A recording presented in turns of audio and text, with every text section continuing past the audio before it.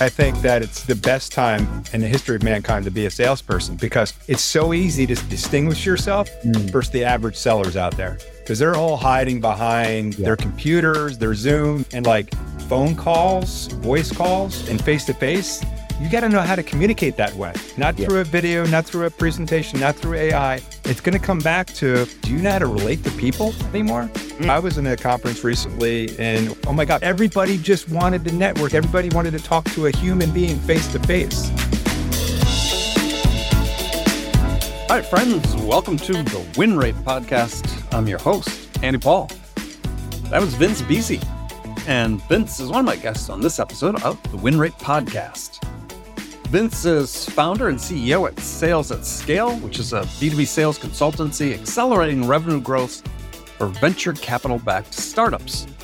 My other guests today for this really interesting discussion about sales effectiveness, the buyer experience, and increasing win rates are Luigi Prestinenzi. Luigi is the founder of the Growth Forum and More Better HQ, and he's co-host of his own podcast titled Scalable Growth. And lastly, joining us is Kyle Williams. Kyle is the founder and CEO at Brickstack, and Kyle's also a frequent contributor to this podcast. Now, one listener note before we jump into today's discussion. I'd love to answer your questions about sales and sales effectiveness and win rates. So if you have any questions at all about B2B selling and how to increase your win rates that you'd like answered either by me or one of the guests on the show, then please submit those to me. You can do that via email at winratepodcast@gmail.com, or you can DM me, Andy Paul, on LinkedIn. Love to hear from you and hear your question.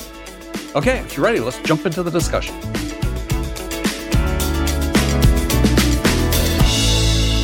Welcome, everyone, to this episode of the Win Rate Podcast. So excited everybody's joining me today, especially a guest from Australia who's woken up very early on a Saturday morning to join us, Luigi Prestinenzi. So if everybody just take 30 seconds a minute, just introduce yourself a little bit. Luigi, we'll start with you. Yeah, so thanks for having me on your show, Andy. I was a big fan of your last podcast, so it's great to be one of the early guests. I'm a bit about me. I'm a sales practitioner, obviously from Australia. Been working in sales pretty much my whole career. I'm running teams and also helping teams optimize their sales process. But everything I work on, I do myself, or I try to do myself. So I'm learning in the trenches. So again, thanks for having me on your show. Yeah. Well, and as I said, you look great on, your background looks great today. Your camera setup, perfect. Compared to the rest of us slobs on camera here today. Vince, you're next. On that note, great to be back, Andy. Vince Beasy here. My career has mostly been at startups for the last 23 years in various different executive roles, but always focusing on revenue. And today I'm helping early stage and other growth companies with go-to-market execution with my firm called Sales at Scale. Excellent. Excellent. And Kyle. Thanks for having me on again, Andy. Great to be here. Yeah, you're almost like a co-host now. We'll fly on the wall. Yeah. I'm Kyle Williams, sales leader, learned how to code. I worked everywhere from Google to Sequoia-backed startups to running my own firms to now I run a company called Brickstack where we help companies win by playing where they can win. And so a lot of that is where you point your team and your target market and exercises around understanding that and pointing that in a bespoke way. Excellent. All right. So a question for everybody here to start with is, what's one thing you think about selling that's sort of like a unique perspective you have that you think if everybody sort of shared this perspective, they could succeed at sales? Vince, let's start with you. You can't do that. I think the one thing, if it's kind of like a superpower, I was always able to see through the BS of a deal and really understand if it's real or not. From early stages through late, I'm very good instinctually in understanding the deal. So I'd say that I guess it comes down to being very honest. I'm not afraid to lose. I'm not afraid to win, right? So being very honest about the opportunity. So I think that would be the thing that I really understood about is like, you don't have to win every opportunity. You just have to win the opportunities that you have to win that make sense, that are winnable. So we're going to get back to this topic actually later. It's interesting you brought that up. But so how do you teach that? Because for each of these things I'm going to ask you, how do we teach other people this, right? And you said some of it's instinctual and obviously some experience, but mostly something in there we could teach people is how to become more discriminating, if you will, about what they're deciding to work with. Yeah, I'm instinctual about these deals because I ask the right questions. I'm inquisitive. So if you ask the right questions, if you're a curious person, you will get the answers that you need to understand if it is real, if it's a mutual fit for both parties, right? So I think it's that, being inquisitive and asking the right questions and taking the time to dig a little bit deeper and a little bit deeper to see what the opportunity might be or the pain might be, right? Yeah, it's a matter of, not to try to pin it down too much, but curiosity, just willing to be curious and stray off script. You use the term the right questions, but the right questions can vary from situation to situation. But if you're curious about the people and what they're trying to achieve and how you might be able to help them, then you begin to find what the right questions for that situation, right? I don't want to waste my time. I don't want to waste their time, right? So I want to ask the right questions to see if we should work together or not.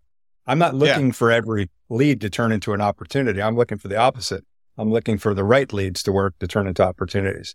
And I think if you're that type of person that's looking for the truth, then I think you will find the answers. And again, and if you've done this long enough, like us old guys, you start being able to tell the difference between someone that's being forthright and not forthright, and if it's real or not, right?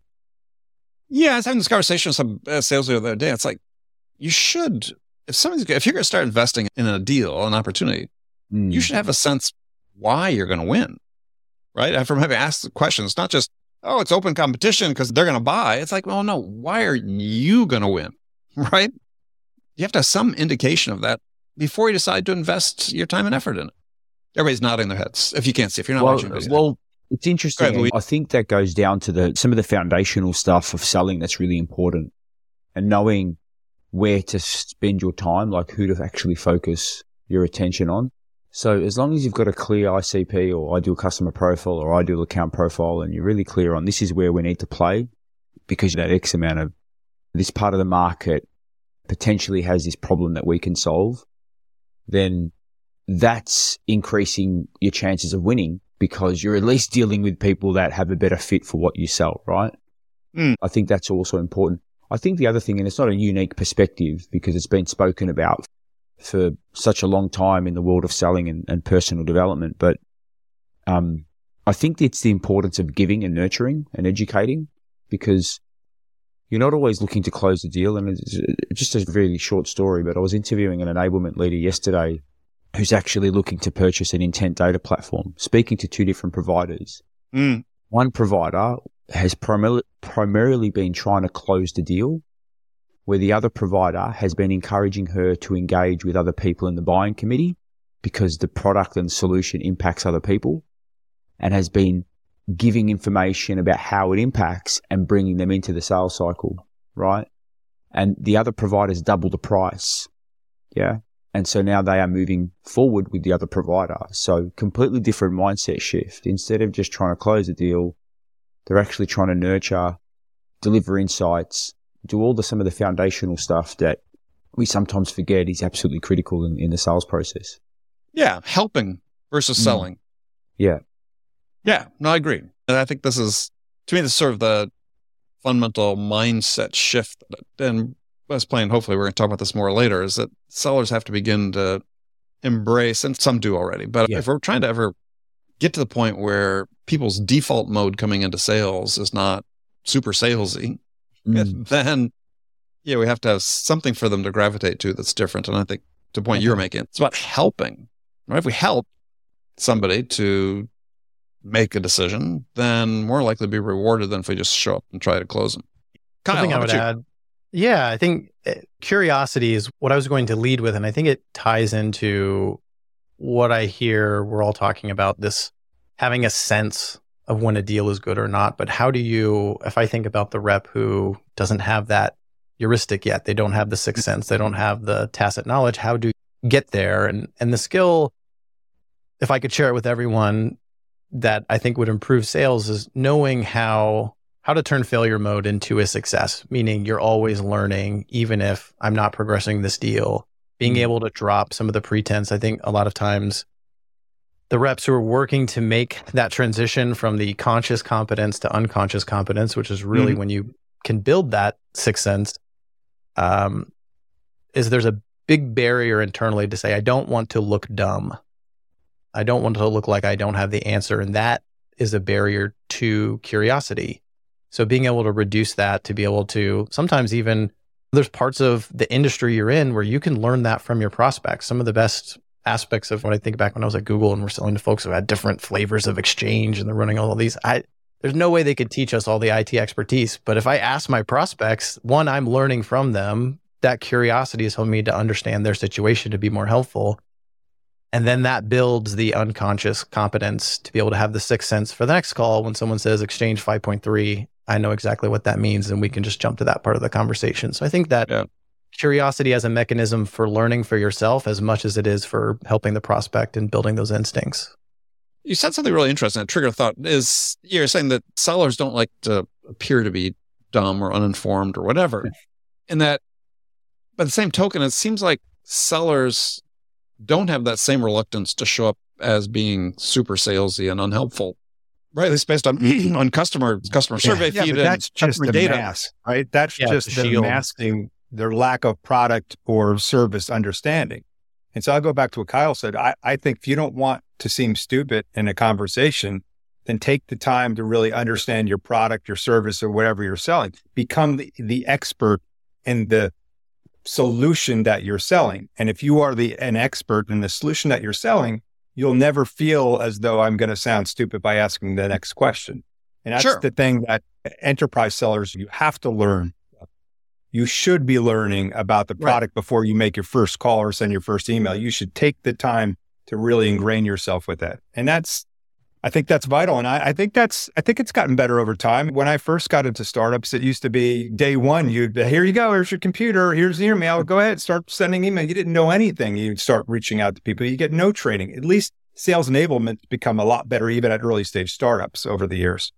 Right. We still have the same issue, though, that buyers' first impression of sellers is negative, overwhelmingly negative, because they show up and pitch before they make an effort to really understand anything. So, and again, that doesn't seem to embarrass or mortify sellers the same way it would that they show up and not knowing what they're talking about, or that someone exposes them for not knowing what they're talking about. Why can't we help them start with that first part? Because it would then ease the path into being able to ask the questions that need to be asked. Well, you got to have the will. You got to have the will to develop the skill. That's the first thing, right? And I think and as a salesperson myself, I don't take this comment lightly, but I think there's a lot of sellers out there that just are looking for the easiest path to an outcome, right? It's easier to jam 100 prospects into a sequencing tool and come up with one message for 100 people. Like, that's easy. And unfortunately, what I see, there's actually a lot of lazy people out there, right? And we're humans, right? We try to do what's easiest, but unfortunately, that makes it harder for you, right? Because you start to burn your TAM and all that sort of stuff. So I think, how do you change that? Yes, enablement's gotten better, and it's great to teach them about product sales, etc. But I think this is where we need to get that foundational stuff in place. And this is where I think sometimes less tech is better. Meaning? Well, sequencing. Pick up the phone and call somebody, right? Yeah. Yeah. I mean, I was talking to two different sales leaders in last week who talking about how they're getting on the plane more. They're going and visiting customers again, and enough with video calls. Let's go see somebody in person. Is this something you're seeing as well? Trends with the companies you're working with? All the time. I'm doing it more. I'm spending more time on the plane now. I think that whole COVID, especially in Australia, killed travel for a couple of years. Most lockdown place in the world. But now it's just back. And I think more people want in person. I was at a conference in Orlando. It was like 1,500 CFOs. They loved it. Like, you could see people just wanted to be in the same room. They wanted to go to the happy hours. They were looking for human interaction versus Teams and Zoom and Google Hangouts and all that sort of stuff. Right. So I think people talk about the old school sales model is dead. I actually think the whole going out to see clients face to face, going out for a beer, like, those things are critical. Yeah. People buy from people. I feel like you said that some people are lazy, and I think that extends to a lot of the go-to-market motion. We've kind of gotten drunk off of removing the stakes from go-to-market. So we're going to put it in the sequencer. We're going to pump the ads. We're going to use AI to write the thing. And as someone who spends a lot of time in code, very pro technology and the advancements that happen there. But I think when we when you remove the stakes, eventually you remove the thing that made it work in the first place. In biology, I just recently learned about this concept called costly signaling, which is, why does the peacock have this big giant tail that serves no purpose beyond hey, look at me? It's the same principle of, if you saw two people running and they're running at the same pace and one of them's wearing a 60-pound pack on their back, you'd say, well, that second person's probably more healthy. They can do that. It's the same as, and the peacock is sort of signaling, I can have this big giant useless thing on my back and still get away from predators, right? So I'm the healthier specimen. But we've removed all the stakes from our go-to-market, right? We're hiding behind the technology. We're hiding behind the salesiness mask, like you talked about, Vince. And there's nothing for us as a prospect. It's hard to figure out who really has a solution here when it's all these low-stakes masks. Yeah, well, that's a great perspective. I like that. Vince, you were nodding. And that's why I think that this is the best time in the history of mankind to be a salesperson, because it's so easy to distinguish yourself versus the average sellers out there. Because they're all hiding behind their computers, their Zoom, their everything. And like phone calls, voice calls, like not even video, voice calls and face-to-face, you got to know how to communicate that way. Not through a video, not through a presentation, not through AI. It's going to come back to, boy, do you know how to relate to people anymore? Because Luigi, like you, I was in a conference recently in Orlando as well. Same vibe. Like, oh my God, people were like, even though it was 3,000 degrees outside inside the conference center, it was nice and cool. But everybody just wanted to network. Everybody wanted to talk to a human being face to face. Yeah. And I'm finding, like everybody else is seeing, that I'm forcing myself, instead of sending that next email, I'm actually picking up the phone and starting at least to use my phone more. And so I'm starting to see that trend, and I'm seeing see way better results by just using my phone and trying to have a more personal level of dialogue. And that's setting me apart. And now, a message from Closed. An often overlooked way to improve your win rate is to identify and close win-back opportunities. After conducting tens of thousands of buyer interviews, Closed has found that 10% of closed-lost deals have the potential to be won back at some point in the future. Now, identifying these win-back opportunities early and knowing when and how to follow up could be worth millions. Closed recently helped one of their customers identify and win a $500,000 win-back opportunity within days of it being marked as closed lost. Closed automatically reached out to perform a win-loss interview when the deal was marked closed lost in the CRM, and the buyer said, well, actually, we're still interested and we're ready to sign the contract. Closed is finding win-back deals on a daily basis for their clients. How about for you? To help you get started receiving the value of consistent, direct, candid feedback from your buyers, Closed is offering all my listeners a free gift. Just go to winlosstoolkit.com and they'll send you a bunch of valuable tools to help you get your win-loss program started.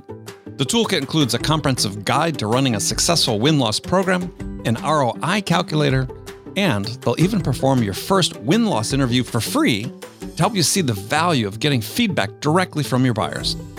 So to claim your gift, visit winlosstoolkit.com. That's winlosstoolkit.com.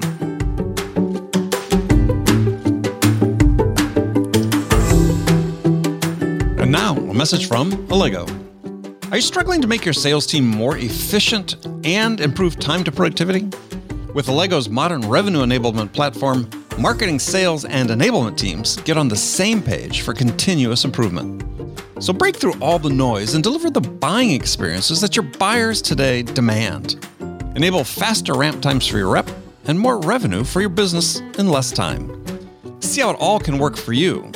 Go to allego.com/demo. That is allego.com/demo. And to that point about the phone, there was this study that came out, I think it's like in the first year of the pandemic, but people have been studying Zoom even before the pandemic. And what they found is that actually you could communicate more effectively in terms of connecting with the person on the other end and communicate more nuance through the phone than through the video call. Because what happens is people are so focused on looking at you that they're not listening to the same degree. And so this recommendation was from this, I forget what the research was, article saved somewhere, but is that, to your point, Vince, pick up the phone, call somebody, have a phone call. That's a differentiator. I swear to God, like you calling is different than the 20 other reps that are sending emails right now. Right? Yeah. If only you were 20, right? Yeah. And I also think to some extent, like we've been a little bit misguided, right? Because there's a lot of data from Gartner to say the buyer wants less interaction with sellers and we need to remove the friction. And that all sounds great, right? But when you're buying a very transactional product, very simple product, that can be quite easy to remove the friction. Yeah. You can make it a non-human interaction. But the reality is, and we see the data all the time, what is it? 40 to 60% of deals end up in no decision because it's difficult to get the entire buying committee to agree, to get consensus. That requires scoping. That requires the ability to gain alignment, to get agreement on the problems that they're trying to solve and how it is impacted. And I spoke to a CFO yesterday that we were interviewing of a very large organization. And some of the things that he said, like some of the questions that he said he needs to ask when somebody brings a business case to him for money, he's saying, what's the incremental benefit? And he's asking key questions. And he says, because if I've got to give you money that I haven't budgeted for, I'm taking it from somewhere else. And that can create an anti-sponsor somewhere else. That can create somebody to say, hey, I'm not agreeing with this because that's my budget, right? You're taking it from me. So there's going to be internal debate, right? You need a person to help facilitate all of that, right? So, and I think this is where we need to just sort of put a line in the sand to say, sure, technology can create a frictionless sales process, but there are certain situations it can't. And this is where salespeople, sales professionals need to have those critical skills to be able to facilitate conversations, know when to stop selling and start to go, we need to get buy-in, right? We need to put an action plan. I need to be that trusted advisor to be able to come into the boardroom and present and actually challenge everybody's thinking here to get the robust conversation up on the table. So that's just to your point, Kyle, about we try to hide behind technology. Sometimes you can't. Feels like to your point of that's a lot of calories to go spend to help an organization navigate the sponsor and the anti-sponsor. Yeah. And we don't have unlimited calories to spend in the day. I do think that's where technology can assist, right? To help. And Andy, we've talked about this at length to help you assess sort of where can you win and then help to know where to focus your time as you're building those heuristics to do it yourself. Whereas today's go-to-market feels more like we're just panning for gold. Just shove as much dirt in there and shake it as hard as you can. And hopefully some flakes fall out. And now we have a large portion of salespeople that have been trained how to treat inbound and any lead that's not served up with the right, it's almost, I use the analogy of when you're hiring an active versus a passive candidate and we're treating anyone who's not inbound like they're inbound. And it's like asking a passive candidate, why would you leave your job? I don't know. You called me. And we don't know how to navigate that conversation, partially because we don't know where to spend the calories and partially because we're sifting a lot of dirt. Yeah, well, that sort of leads to a question, actually, a listener question. Somebody submitted, I'm recording this after only a few episodes have aired, so an early user listener, or a listener question, but it's talking about they were reacting after which conversation they were reacting to with saying, wanted some help, which is, how do we create sort of a uniform acceptance criteria for what our pipeline, for what we should, sellers, what managers should use to help them decide, okay, this is one I should invest my time, attention, and resources in. Vince, you're smiling. Go ahead. I think it starts with Luigi was talking about before is like, number one is what's your ICP, right? There's characteristics of the leads or accounts that are coming inbound that just on the surface look like potentially be a good fit. So that's number one. And then it's the criteria questions that you have to ask to figure out if there's mutual fit. That's what I'm always looking for, like on a intro call or just trying to figure out what's what here, right? So I think that's up to the sales leader to put a process in place and make it uniform so we understand what's the difference between a qualified lead and a qualified opportunity. It's pretty simple, right? Like if I have a first call and you ask these questions and these are the answers that come out of it, it's a lead. If not, keep exploring, or if not, say no and move on. That's easy if you have a sales leader that's put even a little bit of process into it. It's not that complicated.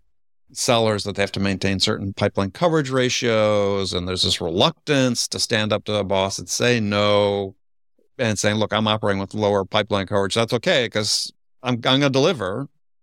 Yeah. And yeah, how do I have that conversation with the boss to say, back up?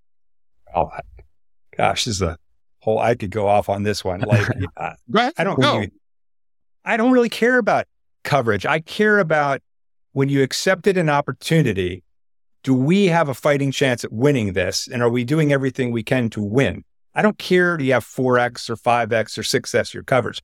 That comes from the leader stating the expectation of the sales team. So I'd say the salesperson, if they feel that way, is because the leader is putting that expectation. So it starts with the sales leader.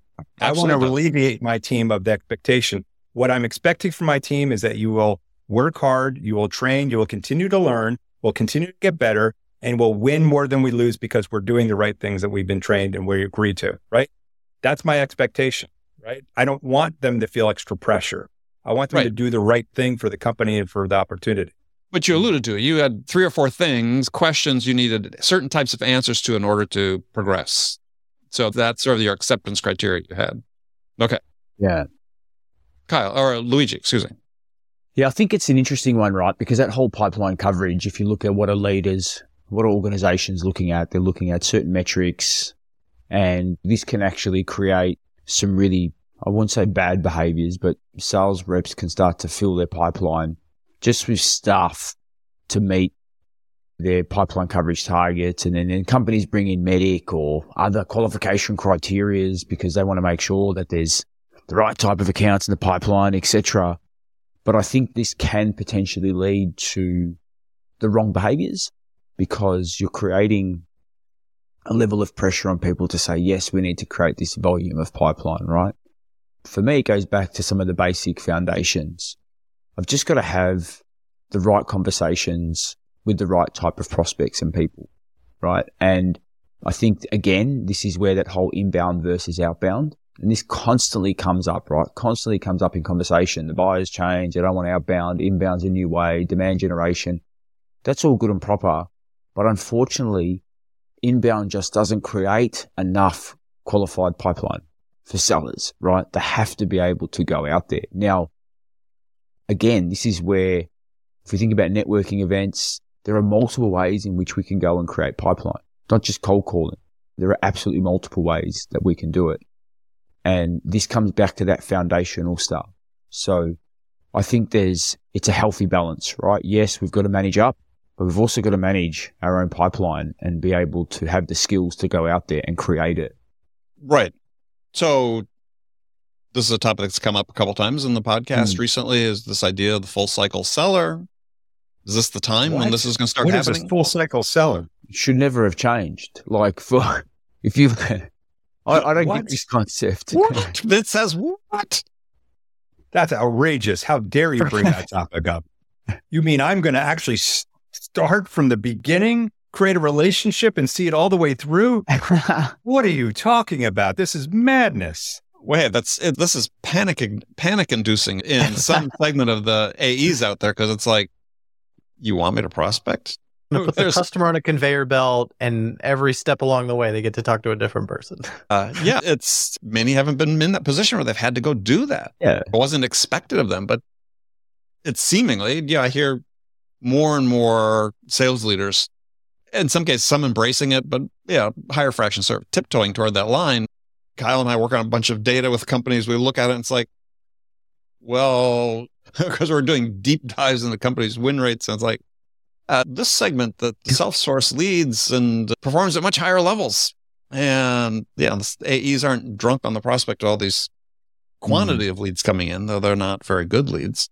Yeah, look, I think the assembly line model absolutely is a valid go-to-market model, right? Let's not say it's completely wrong. I think it's absolutely it was never meant to, in my opinion, to say AE shouldn't be self-sourcing, right? Because as an AE, you can create a better point of view to be able to self-source, because you're dealing with people and fixing these problems all the time, more so than an SDR or a BDR.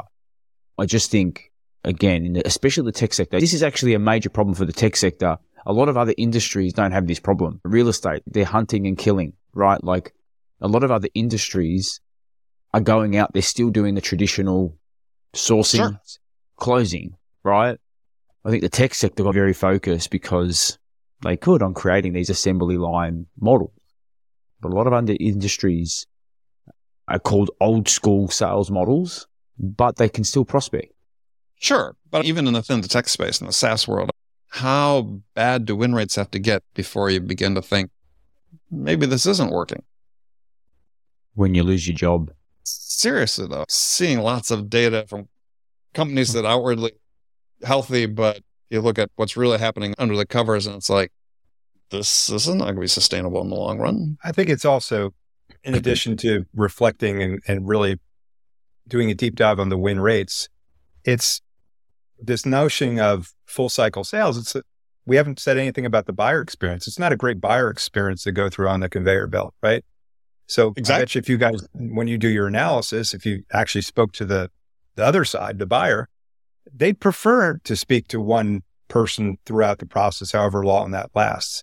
And so to me, I think that's one of the reasons why you're probably also seeing higher success with the full cycle salesperson is because there's a lot of good continuity. They're building the relationship. They're building the trust through one person, as opposed to keep getting handed off to the next person on the belt line. So yeah, I think if they have the capability, we should all be taking consideration of like, it could work. I agree with Luigi. It can work in a lot of cases where you have handoffs. But I think we should always consider what's best for the customer. What is the customer, the buyer, right? And I don't think that's been considered at all relative in most of the SaaS world. I think some of the buyer experience is reflective of the process that we put the buyer through as well, right? If you look at when does an executive get involved on the buyer side in the sales process, I think it's typically one call at the end for about 15 minutes. Whereas if you talk to the executive about the actual decision that's being made, it's usually rooted in some strategic question that they had. Like I was talking to an executive recently who's a VP of customer success, and he was trying to answer the question of, I want our customers to be more engaged with us. That is the problem statement.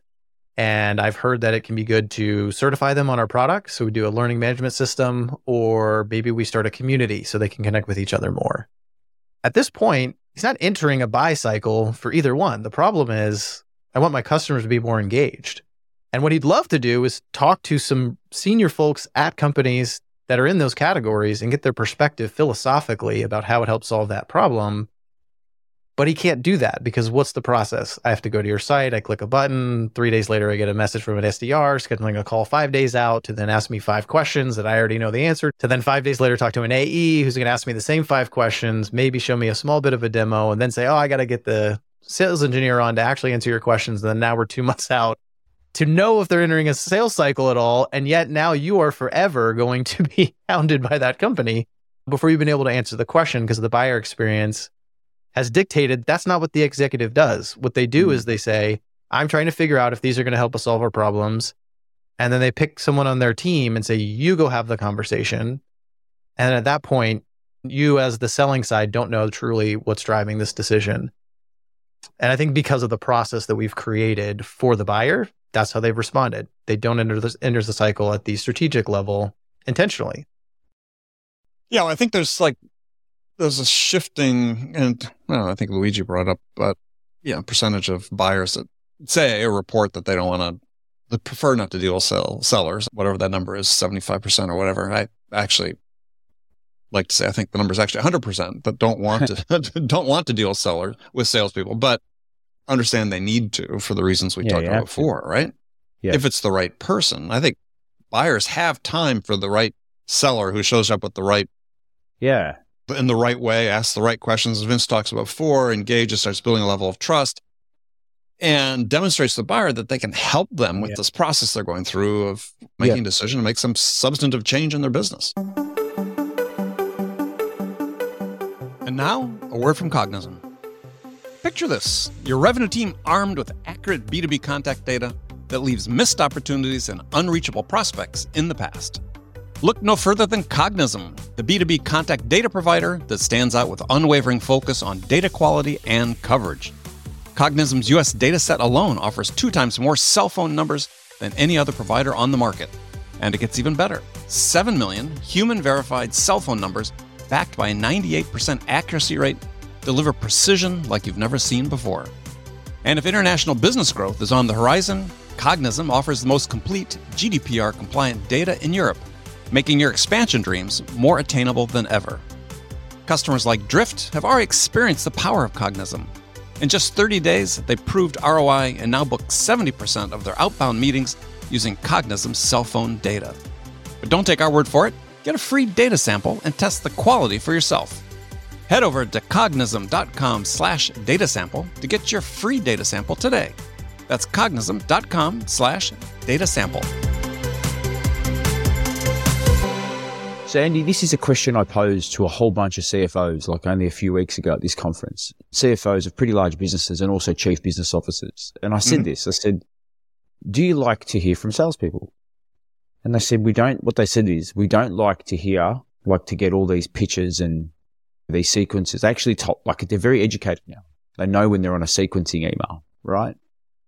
They said, we don't have all the answers. We're actually facing challenges that we haven't faced before we've come out of the post-COVID era. We want education. We want somebody to share how others are fixing certain problems or tackling, not even fixing, just tackling certain problems. We want to hear insight and educate. This is exactly what they said. And it was validated by so many different people. So it's not that they don't want to hear from salespeople or vendors. They just don't want to be sold to early in the process. They want that education. They want that insight. And for me, I was so encouraged by that. And I asked them, like, especially with cold emails, I said, do you look at cold emails? They said, yes. But if the first line and the last line, if we see the first line as generic, we'll just delete it. We've got time for it. Right? So that, again, it was really encouraging for me because that's just saying, you know what? They want to hear from people, but they want to hear from people that are prepared to do the research, prepared to take the time to actually say, here's a point of view that I think is really important for where you're at in your business and in your journey and in your industry, right? And this, I don't believe you can scale that at personalization at scale and all that stuff. Like, this is a one-to-one. This is me reaching out to you, Andy, because of ABC. Right. Yeah, I think mass personalization at scale is an oxymoron. But yeah, I got one of my favorite cold emails ever just 2 days ago. Yeah. And this digital marketing agency apparently had sent me an email before I hadn't seen it. They said, Andy, reaching out, apparently you hadn't seen previous email. Hey, we're still pretty confident that we can really help a restaurant like yours. It's like, yeah, what about sell without selling out? Because you're referring to the title of the book, LinkedIn page. Obviously, it's scraped. It's like, yeah, what about sell without selling out says, I'm a restaurant. Yeah. Well, I keep getting the franchise emails, right? Yeah. And I'm like, boy, did they just targeting based on age, and that's it, right? Like, constantly on LinkedIn, like 2 or 3 times a day by the broker ones on that. And then the other, like others, I have different things I do. Like I'm a member of Pavilion, right? And they assume I work at Pavilion. How are things going at Pavilion? How can we help Pavilion grow? I'm like, I don't know. Why don't you contact Sam? Like, did you even just take the time to read my bio? It's just ridiculous. Go ahead, Andy. Well, I was just going to say my last story, and that was one of my favorites. My absolute favorite story is like a little over a year ago, guy messages me on LinkedIn, direct message on LinkedIn, says, hey, Andy, I was just looking at your profile. And I think you'd be an ideal candidate to start a podcast. Hey, they weren't wrong. And I almost never respond to those. And I did to this person. I went back and I said, you're on the platform. At least you say you are. If you actually looked at my profile, you'd see that, actually I have a podcast, let alone, over 1,000 episodes, blah, blah, blah, blah. And I said, you're on the platform. Didn't you do any research? And his response, a quote, we don't have time for that. Too busy shaking this dirt. Yeah. At least he's honest, right? We don't have time for research. But then that's why, in my opinion, right, this is why there's 2 camps. And unfortunately, there's some industries like, I don't want to deal with a salesperson. I recently was in the process of purchasing a house, and I can tell you all the stereotypical sales behaviors were being exhibited. there's another buyer and, oh, they want to do this price and changing the terms and everything that we've come to hate about sales. It's still there. I wish I didn't have to deal with that salesperson. I wish it was completely frictionless, that I could just jump online and do everything online, but I couldn't, right? However, that's also what creates that negative stigma, because our buyers, whether they're C-levels, they're also engaging with sellers that are doing that sort of stuff. Mm-hmm. So already there's that imaginary wall. So when we're reaching out to someone and when exhibiting those behaviors, Andy, by not doing our research, etc., our buyers already have this imaginary barrier up, right? Because they're dealing with so many people that are just trying to cut corners and they're exhibiting the wrong behaviors. And again, this is where I'm really confident, and I think like you, Vince, there's never a better time to be in sales than today, because our ability to differentiate is actually really easy. Mm-hmm. We're just going to get the basics really good, do the basics well, show up, be professional, be someone worth showing up to say, I've got something of value to provide. I've got a bit of education. I've got a bit of insight, and I've done some research. You know what?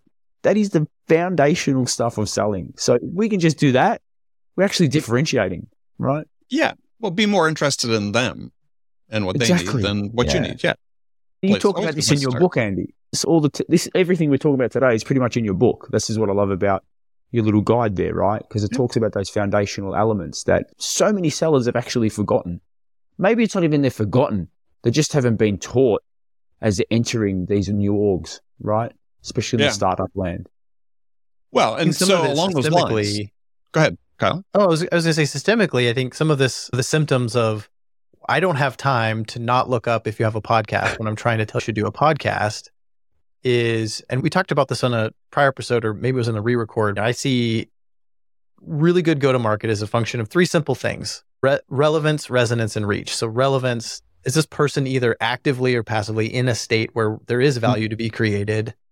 Resonance, do I have the ability to set myself apart or resonate with the fact they're in that relevant state? And then reach, can I do it at an appropriate amount of calorie spend or bandwidth that I can hit my number, or the company can hit their number at the right cost of acquisition, et cetera? And the problem I see is the market said reach is the most important thing, and then the next two. But if whichever one you pick first, you sacrifice the next ones.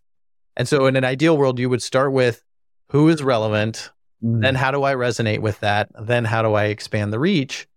That person's telling you, I can't. And part of the problem is, like you asked earlier, Andy, how bad do win rates need to get before we change, right? And the problem is we're all looking at each other and everyone else's win rates are down. And so then what's the response? Well, win rates are down as an accepted fact versus something you can control, because we can look at each other and say that. And I've spent a lot of my career go to market, a lot in outbound, and people say, how many touches should I have in a sequence? And the answer is 2 more than last year, because if everyone's doing it, it's going to be less effective than it was. Because the real answer is as many as you have something to say. Yeah, that's great. I like that, Cole. That's fantastic. Yeah, as long as you're relevant and resonant. Yeah. Well, this brings up another question is I see this behavior, and Vince, you're working with a bunch of startups right now, and I've also worked with a number of them, is that they try to scale before they learn how to sell the product they have, right? Is having this conversation with a potential client just this week. It's like, yeah, they're gung-ho to hire people, but the win rates are in the high teens, yet they have this really great market they could sell to that's very tightly defined ICP. It's like, yeah, let's not add people to actually learn how to sell this reliably and consistently at the level we want, right? That we should win more than we lose at this stage. And then we can start adding people to the mix. But I see it backwards all the time, whether it's because they've just raised money or whatever, and they have pressure on the board to go spend money, what have you. But it seems like that contributes to a lot of the problem. It's just learn how to sell it first before you scale. Well, one question I'd actually love to pose, right? Because I think everybody's talking about how the economy is making it harder to sell, like it's slowing down the sales cycle, people are spending less, win rates are down. Is it the economy that's impacting that? Or is it the way in which we go to market and the way in which we sell that is impacting sales cycle, length to buy, win rates down? Because are people still spending money? Because that's what I heard. I heard people say, look, yeah, the economy's down, but we're still spending money. We're doing more due diligence. We're looking at how we can extract more from existing partners. Like, they're still spending money. There is still trillions of dollars being spent in the economy every day. Yeah. Well, you look at I'm not an economist. Here's my disclosure, disclaimer, but our economy's not shrinking. We haven't entered recession. There's still economic, GDP growth going on, at least in the United States. Yeah. I think at least in sectors of the tech space, people talked themselves into thinking it was bad. Well, I think so. The velocity of VC money transferring from one startup to another has slowed down. The amount of startups just selling to each other, I think, has reduced. And so that crunch, I think, is legitimate. And then that is legitimate, right? Yeah. So that makes it harder with that. And then it comes down to your sales skill, right? Because we're not pumping the ads. We're not pumping the $100. It gets back to what I was just saying, though, is that if they actually learned how to sell the product to someone other than another venture-funded startup, then they would be in a better position. Yeah. A couple of things going on here. One, I think the sales cycles, if people are seeing longer sales cycles or reduction in win rates, it's quite frankly, it's an effect of their environment that they're putting in place, right? Because I agree with you. I think to use the excuse of the economy or this or that, it's go back to the basics again. What's a qualified lead? What's a qualified opportunity? If you have something sitting in your pipeline for 180 days and it historically should be 35 days, well, guess what? That's a process mishap. That's training. That's leadership. Why would you ever allow something to sit in there it's not an opportunity, right? Right. And then you were bringing up scale at an early stage companies or even growth companies. I don't even think they defined what scale means, right? Mm-hmm. Just told, go add 20 sales bodies, because if we add 20 sales bodies and 60% of them have somewhat success, we're going to hit our numbers, right? The first thing I always did when I joined a startup in a consulting type of capacity is I stayed, let's take a timeout on hiring. Let me see let's take a look at what's going on here. Let's look at what success looks like and what success should look like. And why are some having success and why? And it always goes back to the basics 100% of the time, right? Yep. And then once we slow down and we define some things, what scale is and why would I scale and when should I scale and what does scale look like, put some rules behind that, it then translates into a more efficient process, right? Oh, I agree. But when you're moving at a certain pace, and back in the glory days when VCs were just throwing money out, right? What scale meant was we just raised $40 million. That's scale. No, that's not scale. That's funding, dummy. Mm-hmm. You haven't figured out how to go from a founder sales to a sales-led sales, right? Well, let's figure that out first and translate that and then transfer it over and put a process in place. And then we'll figure out what a real cycle looks like. And then we'll figure out what a real pipeline should look like and velocity. Right? Yep. I agree. All right. Well, gents, we're running out of time here, but yeah, thank you for joining me.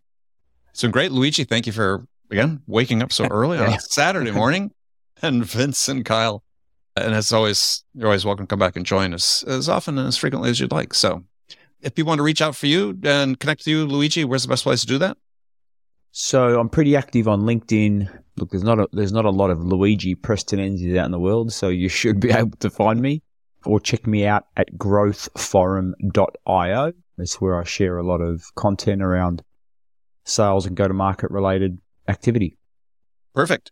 And Luigi and I are both in a good mood today because as we record, this is the first day of the Premier League season. So the soccer/football drought is over and we can start indulging once again. Go Liverpool. Okay, Vince. Yeah, LinkedIn, best way. Vince Beasy, like Luigi, it's a pretty unique name. So I don't think you'll have a hard time finding me. And Kyle. I'm on LinkedIn as well. Kyle Williams, a little bit more generic. So if you need it, Kyle at brickstack.com as well. I'm going to stop asking this question at some point, but I feel obligated to ask. And it's always the same answer. Just go look on LinkedIn. Everybody's there these days. If they're not, well, that's a clue for you in one way or another. So, all right. Thank you, everyone. And look forward to talking to you next time. Okay, friends, that's it for this episode of the Win Rate Podcast. If First of all, I want to thank you for taking the time to listen. As always, I'm so grateful for your support of the show. Now, if you're enjoying this new podcast, could you leave a quick rating? We're still new. We're only about 20 episodes into it. So if you could, do me a favor, leave a quick rating or review for the show on Apple Podcasts or Spotify or wherever you listen to podcasts. Because receiving this feedback is very important, and I really appreciate your help with this. Also, I want to thank my guests today, Kyle Williams, Luigi Prestonenzi, and Vince Bisi, for sharing their insights with us today. If you enjoyed this episode, please subscribe to this podcast, the Win Rate Podcast, with Andy Paul on iTunes, Spotify, or wherever you listen to podcasts. Also, lastly, before you go, don't forget to subscribe to my newsletter. Over 50,000 sellers and sales leaders subscribe to receive my weekly newsletter, and perhaps you should too. It's called the Win Rate Wednesday. Each week, you receive one actionable tip to accelerate your win rates, and a bunch of other great sales advice as well. So to subscribe, visit my website, andypaul.com. Again, thank you so much for investing your time with me today. Until next time, I'm your host, Andy Paul. Good selling, everyone.